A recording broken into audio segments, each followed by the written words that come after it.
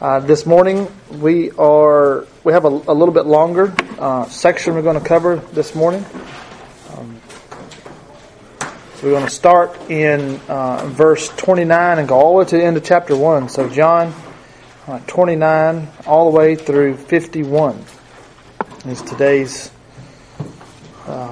section of Scripture. So I will read those verses together and then we will pray together, okay? So again, John chapter 1, starting in verse 29.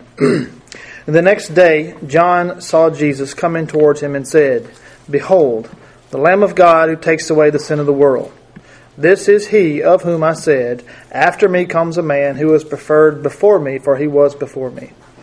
I did not know him, but that he should be revealed to Israel. Therefore I come baptizing with water."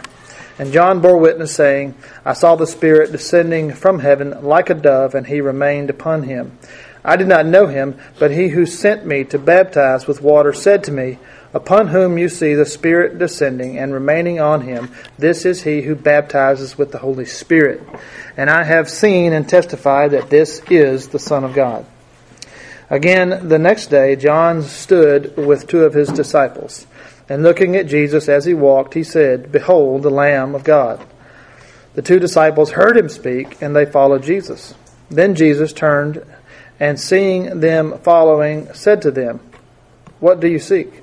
They said to him, "Rabbi," this is to say, when translated, teacher, "where are you staying?"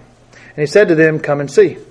They came and saw where he was staying, and remained with him that day. Now it was about the 10th hour. One of the two who heard John speak and followed him was Andrew, Simon Peter's brother. He first found his own brother Simon and said to him, "We have found the Messiah," which is translated the Christ. And he brought him to Jesus. Now when Jesus looked at him, he said, "You are Simon, the son of Jonah. You shall be called Cephas," which is translated a stone. The following day, Jesus wanted to go to Galilee, and he found Philip and said to him, "Follow me." And Philip was from Bethsaida, the city of Andrew and Peter. Philip found Nathanael and said to him, "We have found him of whom Moses in the law and also the prophets wrote, Jesus of Nazareth, the son of Joseph." And Nathanael said to him, "Can anything good come out of Nazareth?" And Philip said to him, "Come and see." And Jesus saw Nathanael coming towards him and said of him, "Behold, an Israelite indeed, in whom is no deceit." Nathanael said to him, "How do you know me?" And Jesus answered and said to him, "Before Philip called you, when you were under the fig tree, I saw you." Nathanael answered and said to him, "Rabbi, you are the Son of God. You are the King of Israel." Jesus answered and said to him, "Because I have said to you, I saw you under the fig tree, do you believe? You will see greater things than these." And he said to him, "Most assuredly I say to you, hereafter you shall see heaven open and the angels of God ascending and descending upon the Son of Man." Let's pray together. Heavenly Father, thank you for our time this morning. Father, as we open your word, Father, if we are to have any understanding, Father, you will need to give it to us. And so we just pray that your truth, you'll be here with us. Father, you will open our hearts and our minds to see the truth that you have for us in your scripture and your word. And we just pray that you'll bless this time together. And we ask these things in Jesus' name. Amen. There is a lot happening here in these verses. It's a longer reading. Again, y'all know we use Dr. Sproul's commentary on these verses as the outline, as the main lesson plan, if you want to call it that, the context for these lessons. And he chose to spend and focus a lot of his time on one particular thing, and we'll get to that in a minute. There's a lot of things here, a lot of good things to pull away from here, but we're going to focus mainly on the use of the title of Jesus as being the Lamb of God. And we're going to talk about that because that's what he spent his time studying. when we get to this section, as Sproul introduced his lesson on this section, he mentioned the use of titles, and we see a lot of titles here. And he talked about the way, and it's been kind of in the news here lately with the death of the Queen Elizabeth, of all these titles, and all these royalty titles, and English royalty has never been anything that really interests me, but it's been. There's titles after titles after titles after titles. Y'all know that we've seen all these different titles of royalty, and of course I guess I was a little bit amazed that they had that many different titles, but Dr. Sproul said when he talked about titles and the use of titles, he said he recalled at one point when he was, I think he was actually in seminary, or he was teaching at a seminary, I can't remember what he said. He was listening to a New Testament scholar that came in to give a lesson. And when he got up to speak, he did something that had never been done before at this particular seminary. He began a 30-minute talk or lecture without comment, and he recited all the titles of Christ that are found in the New Testament.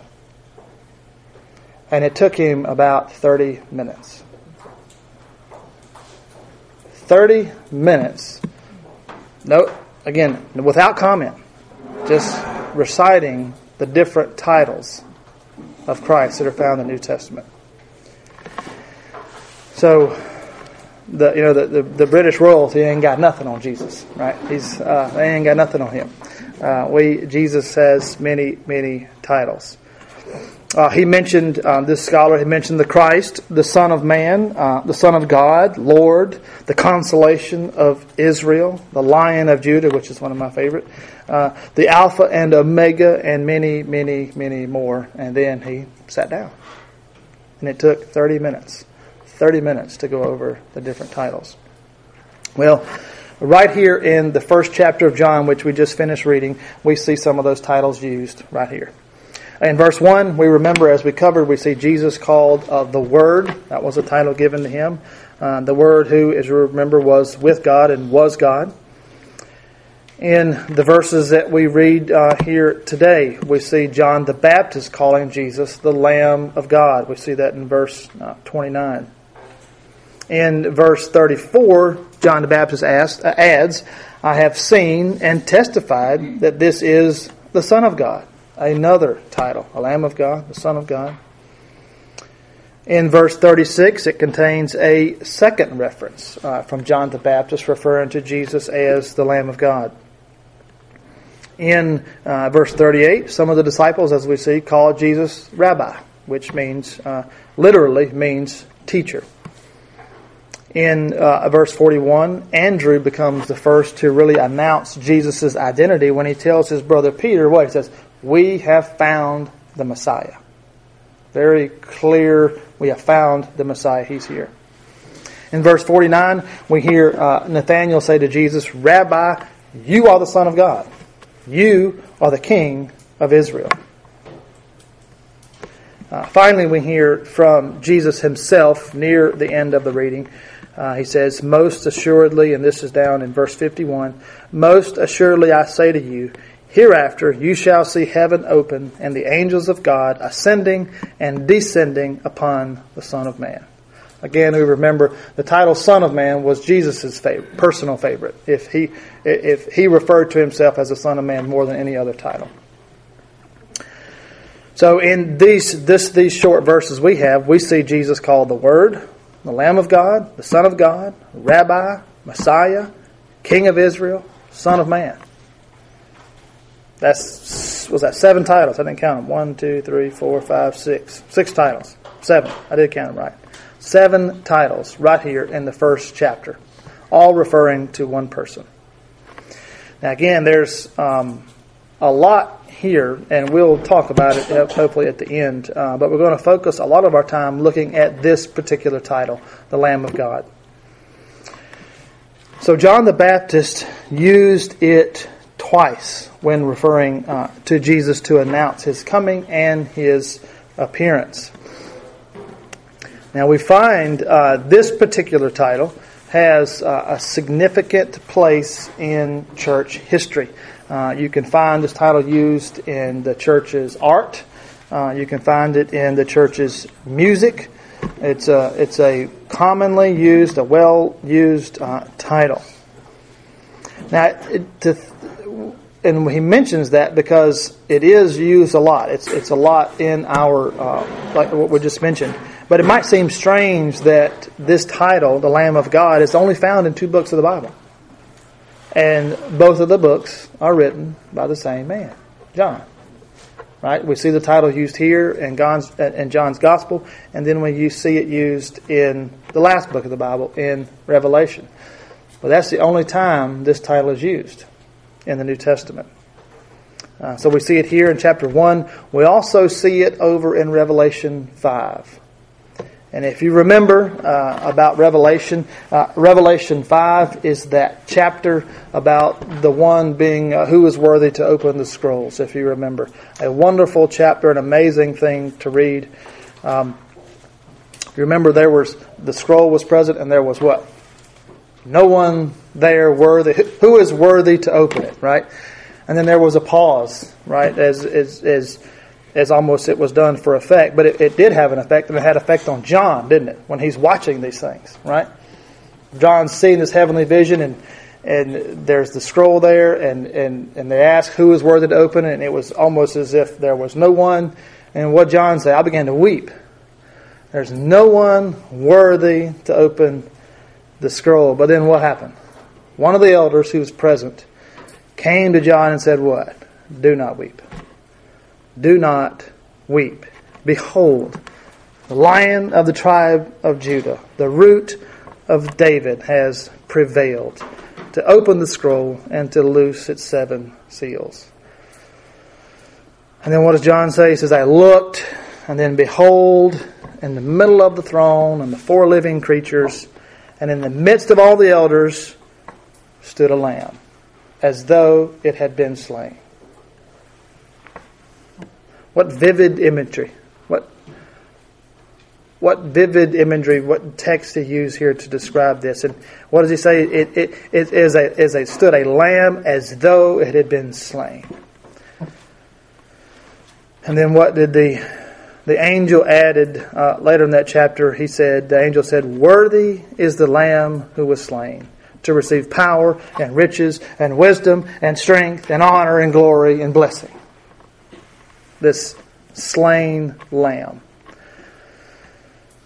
So we see here in John's Gospel, this is John the Baptist's words, obviously referring to Jesus as the Lamb of God. And then we see the Apostle John and when he was on the island in this heavenly vision, and we see that Jesus in that heavenly vision was honored as the Lamb of God, one who was standing there as one who had been slain. This title of the Lamb of God, according to Sproul and others, had generated somewhat of an academic controversy over the years. And the reason why is that nowhere in the Old Testament do we find a lamb being used for the expiation of sins. Okay, so lambs were used, right, when we're going to talk about some of that, but never for the expiation of sins. In the Old Testament, we have sin offerings that were used primarily of bulls and of goats. Were used in the sacrifices. We even see the use of a scapegoat. You remember, a lot of us, may have thought that term, the scapegoat, is something we came up with, right? It's not, right? Remember, this is back to Old Testament Israel. We find the scapegoat. You remember what happened to the scapegoat, right? It was it was the symbolic. It was the sacrifice of the sins being placed on the scapegoat, and then what happened? Driven out into the wilderness, right? To take away the sins of the people. But lambs were not used on a regular basis here. So some critics would say, well, John, the apostle here, just made that up and recorded it as though John the Baptist said it. Like he just put these words in here. John the Baptist really didn't say that. Well, in response to that, then some would say, well, we do find lamb metaphors in the Old Testament. If we go to Isaiah 53, when God gave that prophecy or that the verses, the vision of the suffering servant, if you remember, in Isaiah 53. What does Isaiah say about the suffering servant? He says that the servant of God was wounded for our transgressions. He was bruised for our iniquities, and that God laid on him the iniquity of us all. And then in verse 6 of 53, he says, the servant was led how? Like a lamb to the slaughter. As a sheep before its shearers is silent, so he opened not his mouth. So we see this suffering servant. We all know this is a prophecy about the Messiah, how the Messiah would come, how he would be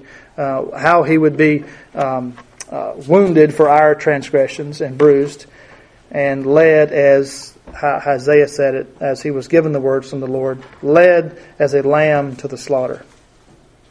So in Isaiah 53, we see the suffering servant, this servant of God, compared to a lamb, don't we?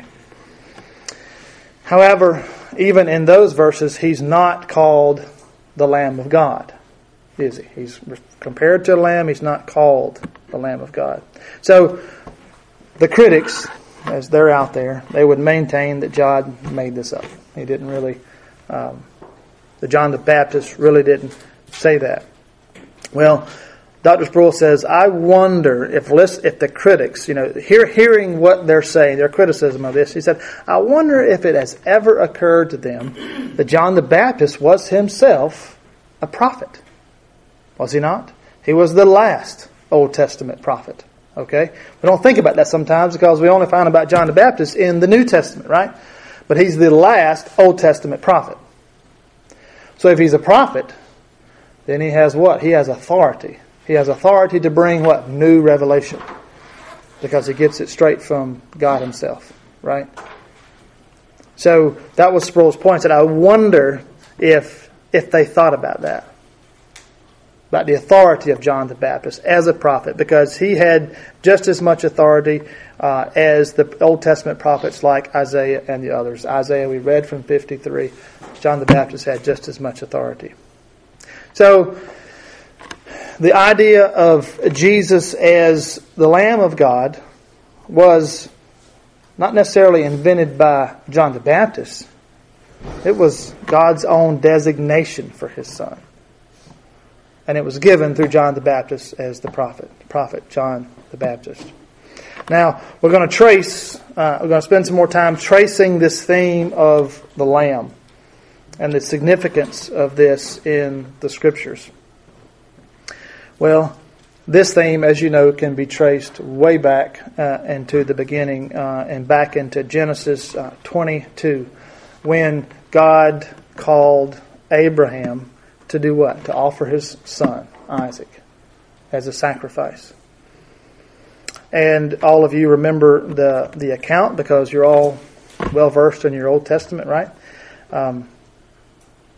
Abraham did just as God told him to do, just as he instructed him to do. And in verses 7 and 8 of Genesis 22, Isaac, being aware of what was happening and paying attention to what was going on, he observed, there's something missing here, right? We're going to make a sacrifice, but there's something missing. It says, and Isaac spoke to Abraham, his father, and said, my father, and he said, here I am, my son.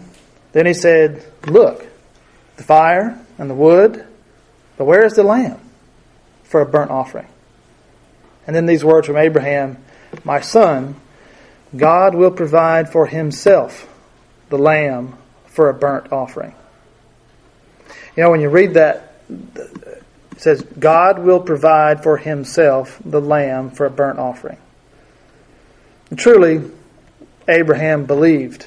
Well, Abraham didn't know exactly what was going to happen. Abraham believed that if he was going to do exactly what God said, right? He was going to sacrifice his son. But Abraham knew the promise is made through his lineage, right? God has made these promises, these covenant promises, and Abraham believed God.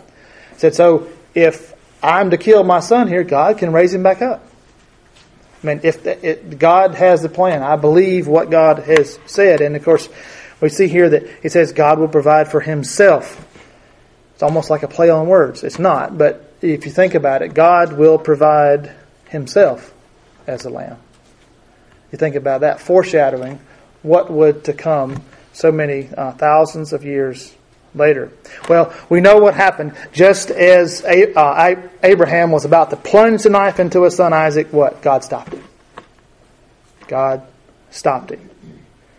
Then in verse 12, this is the Lord speaking. This is God himself speaking. Do not lay your hand on the lad or do anything to him. For now I know that you fear God, since you have not withheld your son, your only son, from me. And then what happened? There was a commotion, right? Abraham looked behind him, and what was caught? There was a ram caught in the thicket. God had indeed provided a lamb as the sacrificial substitute to go instead of Isaac. And so this idea of God providing the lamb, okay, this idea of God providing for himself the sacrifice, underlines the entire doctrine of the atonement of Christ. It's here in Genesis 22.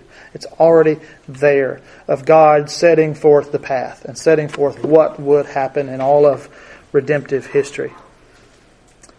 And so we know this instance, what we read here with Abraham and Isaac, again is a foreshadowing of to what would come as Jesus would then come in the right time, in the fullness of time, as the Scriptures tell us, right? That Jesus came at exactly the right time, and he acted as our substitute. And as the hands of man were to nail Jesus to a cross, as he was being, his life was being, was just pouring out of him. When Abraham was about to just plunge the knife, God stopped his hand. But we all know that when Christ was hanging on the cross, God's hand did not stop. God did not stop his own hand. Now he's in the place of Abraham in a way, isn't he? He's there. But God stopped Abraham, said, no, I know that you believe me. I'll provide for myself. And now, at the cross, at exactly the right time, God did exactly what he said he would do. He would provide for himself in a very real way. He would provide himself as the lamb, and then the knife would not stop. And God would drop the knife on his own son. And so we see the wrath of God being poured out on his own son because of not his son's sin, but because of our sin, and poured upon Christ instead of us. And so God did, as he said in Genesis 22, God provided the lamb. He provided the lamb of his own, which was also his own son. What about during the Passover? Another significant event in redemptive history, right? We know the plagues that were happening, the 10 plagues, and as God prepared the final, the 10th plague that he was going to bring upon the people of Egypt, he told them what?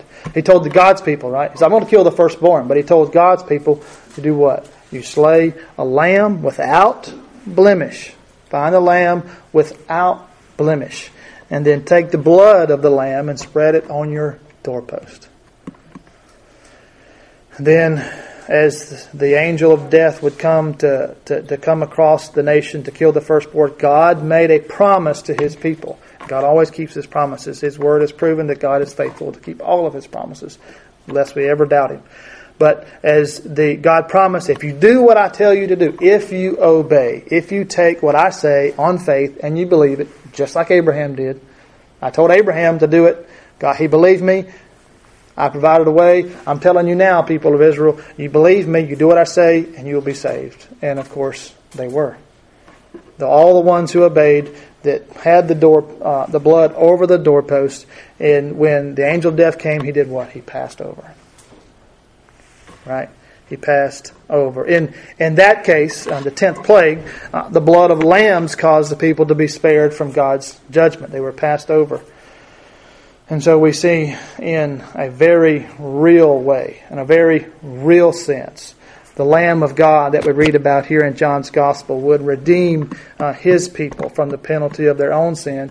And when God's judgment was coming, when, in a very real sense, just as the way the blood on the doorpost, as the angel would pass over, when God the Father looks at you and me at final judgment, we don't have the blood of a lamb on our doorpost, but in a very real sense, we have the blood of the Lamb covering us, don't we? He is our covering, the blood of the Lamb of God who takes away our sin. And so when God looks at us, He doesn't see our sin because we have it, right? It's in us. We have it. He sees the blood of His Son and He passes over. And He says that the debt for that person has been paid.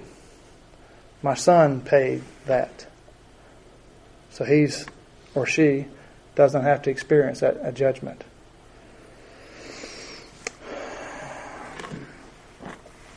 So given, we've just mentioned two examples in the Old Testament, I think it would be foolish to say that this concept of the Lamb of God is an invention of John. I think we see John the Baptist used this title for a purpose. He knew exactly what he was doing when this title was recorded here. And it's clear that John the Baptist knows his Old Testament better than the people of the time, right? Better than even the folks in the time. When we think about all these titles, Dr. Sproul points out that all the ones we just mentioned, the 7 used here in the first chapter, he says, I really don't think that John the Baptist or any other disciples that are mentioned here really understood the meaning of what the titles that they were saying. Now, this is very early on, right? This is very early in Jesus' ministry. And so a lot of the people here of the time had their own ideas. They had some assumptions about what the Messiah would do. After all, remember later over in Luke 7, you remember what John the Baptist, when he was in prison, you remember, and he said, "Behold the Lamb of God who takes..." Well, I'm sorry. Here in this, his confession is, "Behold the Lamb of God who takes away the sin." But later, if you remember, over in Luke 7, he was put into prison, and he had questions, didn't he? He was thinking to himself, this is not going like it's supposed to go, right? Or how he thought it would go, right? And so he sent messengers back to Jesus and said, what? Are you the one? Are you the coming one? Are you the one we're looking for? Or should we be looking for someone else? Okay, this is the same man who, this confession here, "Behold the Lamb of God takes away the sin." The same man, later as he's in prison, he's got some questions. He's not exactly sure. Really, is he really it? Is Jesus it? So we see that even John the Baptist didn't fully understand who Jesus was. Well, again, his problem, like the others, is that he had his own expectations. Right? He had his own expectation. He, like many others that struggled with this, expected Jesus to do what? They expected a literal king, that he was coming in now, and he was going to... Remember, they've been under Roman occupation for years now, and so they resented, the nation of Israel resented this Roman occupation. So what did they expect him? Jesus is going to have an uprising. He's going to lead this big victory, and he's going to drive out the Romans, and we're going to have our land back. And so that's what they were looking for. But what were they seeing? Was God driving any Roman out? No. Jesus is preaching, and he's teaching.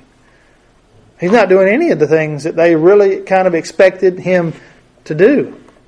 So they were confused. They were confused. How did Jesus respond to John's question? We find the answer in Luke 7, verse 22. And it says what? Go and tell John the things that you have seen. And the things that you have heard.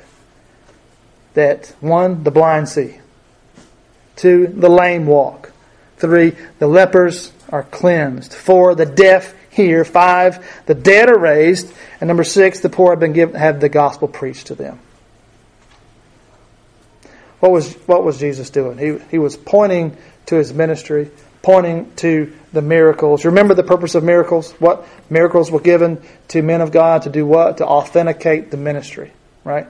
To say it was God's way. He gave miracles. It was God's way to say, and this person is from me. They are legit. Okay, that's why they were given. So what Jesus is saying, I'm the real deal. Look at what has been happening. But there was another reason, right, that he used those words. Going back, where? To Isaiah, to the Old Testament, right? Isaiah 61, verse 1 and 2. Was Isaiah? He says, the Spirit of the Lord of God is upon me, because the Lord has anointed me to preach good tidings to the poor. He has sent me to heal the brokenhearted, to proclaim liberty to the captives, and to the opening of the prison for those who are bound, to proclaim the acceptable year of our Lord. You see the similarities? What did Jesus... You know Jesus knows his Old Testament, right? Because he wrote it, didn't he? And so you see what Jesus is saying. Just go tell John what you see. Just go tell him what you see. It was almost as if Jesus was saying, this was Sproul's words, he said, John, if you had studied your Bible, you wouldn't have these questions. Right? How many times should we say that of ourselves, right? When we see things happening. Jason, if you just studied your Bible a little bit more, you wouldn't have these questions. Jesus could say, John, you had it right. John the Baptist, you had it right the first time. I am the Lamb of God who takes away the sins. You were right. Don't question yourself. Well, you remember Peter, who we meet here in the first chapter, was also confused at one point. Remember him? Jesus was asking the disciples, who do the people say I am? Remember? And they started giving all these, you're a prophet, you're a teacher, you're a rabbi, whatever. And then Jesus said, what? Well, who do you say I am? And I gave off some answers. But then what did Peter say in Matthew 16? This famous confession of Peter, right? Peter, who do you say I am? You are the Christ, the Son of the living God. Number 1, exactly the right answer. And then what did Jesus affirm that? Jesus did not deny that, right? He did not say you're wrong. No, he affirmed that. And he said you're exactly right. And then he blessed Peter, didn't he? But then, right afterwards, Jesus was about to tell them some hard things. Again, working on these assumptions, these expectations, right? Life is full of, if you look at the disappointments in your life, it's what? It's unmet expectations, right? That you look in your life, look at the things that cause you disappointment. It's some expectation that you created that's unmet, right? And it's usually on someone else. You expected something out of someone else, a person, a loved one, a family member. You're expecting them to behave or to do a certain thing, and then they don't, and then you're let down. Right? Life is full of unmet expectations. They cause us all kind of grief. Every day, right? They cause us grief, they cause us pain. But we have the same thing here. That's not new. It's happening here. They had the same unmet expectations. And so Jesus says, what? I got to go and suffer and die at the hands of the people. And Peter said, what? Absolutely not. And then what did Jesus say? Get thee behind me. Right? Jesus had some strong words for Peter. So, 1 minute, Peter's affirming the true identity of Christ. And the next minute, he's still confused really about what Jesus is here to do and what the Messiah had come to do. And again, I think if we're honest with ourselves, we are prone to be confused about what Jesus is here to do. Yeah, we understand the gospel message, but we get confused sometimes about what Jesus is doing in our own life, don't we? Sometimes we have to do the same thing. We have to step back. We have to look at the whole picture. You know, have you met someone who's had a certain level of expectation when coming to know Jesus and hearing the gospel, and you hear it said a lot of times when people there's a lot of people who get the gospel all wrong, and they present it in such a way that, hey, you just come to Jesus, right, and then everything's going to be okay, right? You hear, and so to that person who's struggling with whatever, when they hear that, that's exactly what they want to hear. Man, everything's going to get better. Well, in reality, what happens? It gets harder. And so they have now an unmet expectation. Well, first, because they got the wrong idea out the gate, right? They were given some bad information, right? Life doesn't get easier. But you can see how that can create an unreasonable expectation, an unmet expectation, and they may be let down. But I think I agree with Dr. Sproul, I think if we're honest, we're all prone to some sort of confusion about Jesus. But as we remind ourselves, as we go back to the Word, as we read the Word and we see the themes that are just flowing through Scripture, not just one book, I mean the whole Bible, when you look at the themes and you zoom out for a minute and you look at all of redemptive history, it's truly amazing what Jesus is doing. And Jesus is there, and He's doing what? He's saving us from our sins. Absolutely, He has done that. He is turning people's value systems upside down.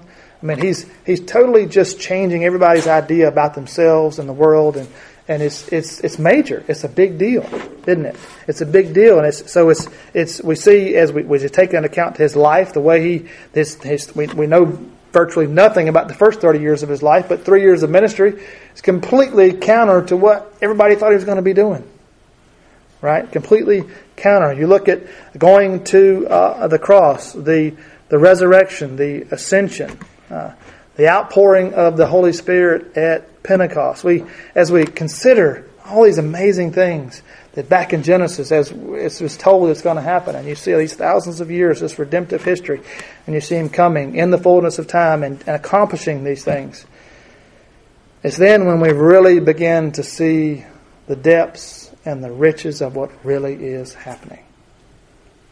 Right? And it should humble us. It should humble us as we consider what the Son of God did and how He did it. It should really help us understand this announcement, right, that John the Baptist made. He said it. It's obvious that maybe at some point he didn't really understand it, but he knew it anyway when he said, "Behold the Lamb of God who takes away the sins of the world." That is a profound statement of what Jesus was here to do. Any questions or any comments today?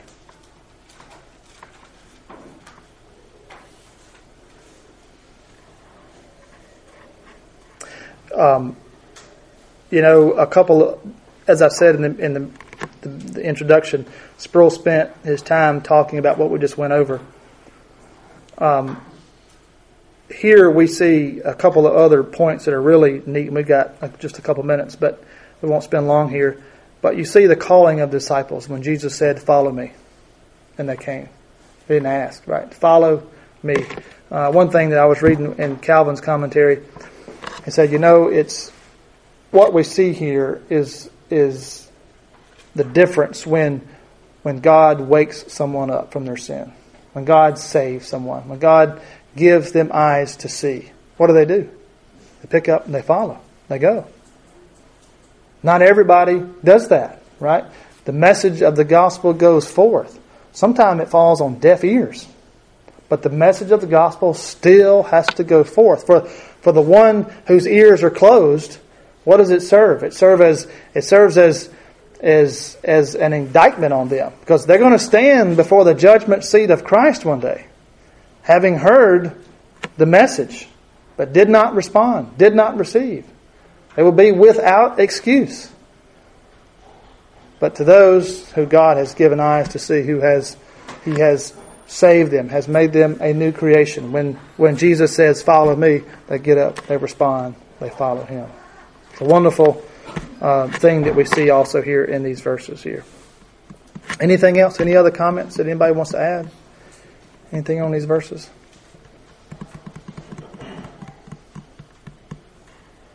Okay. I'll go ahead and close in prayer then. Heavenly Father, we thank you for our time this morning. Father, we are guilty of having some unmet expectations about you, about making some assumptions, Father, that we never are free to make about you and what you're doing in the world, in our church, in our lives, in our personal lives, Father.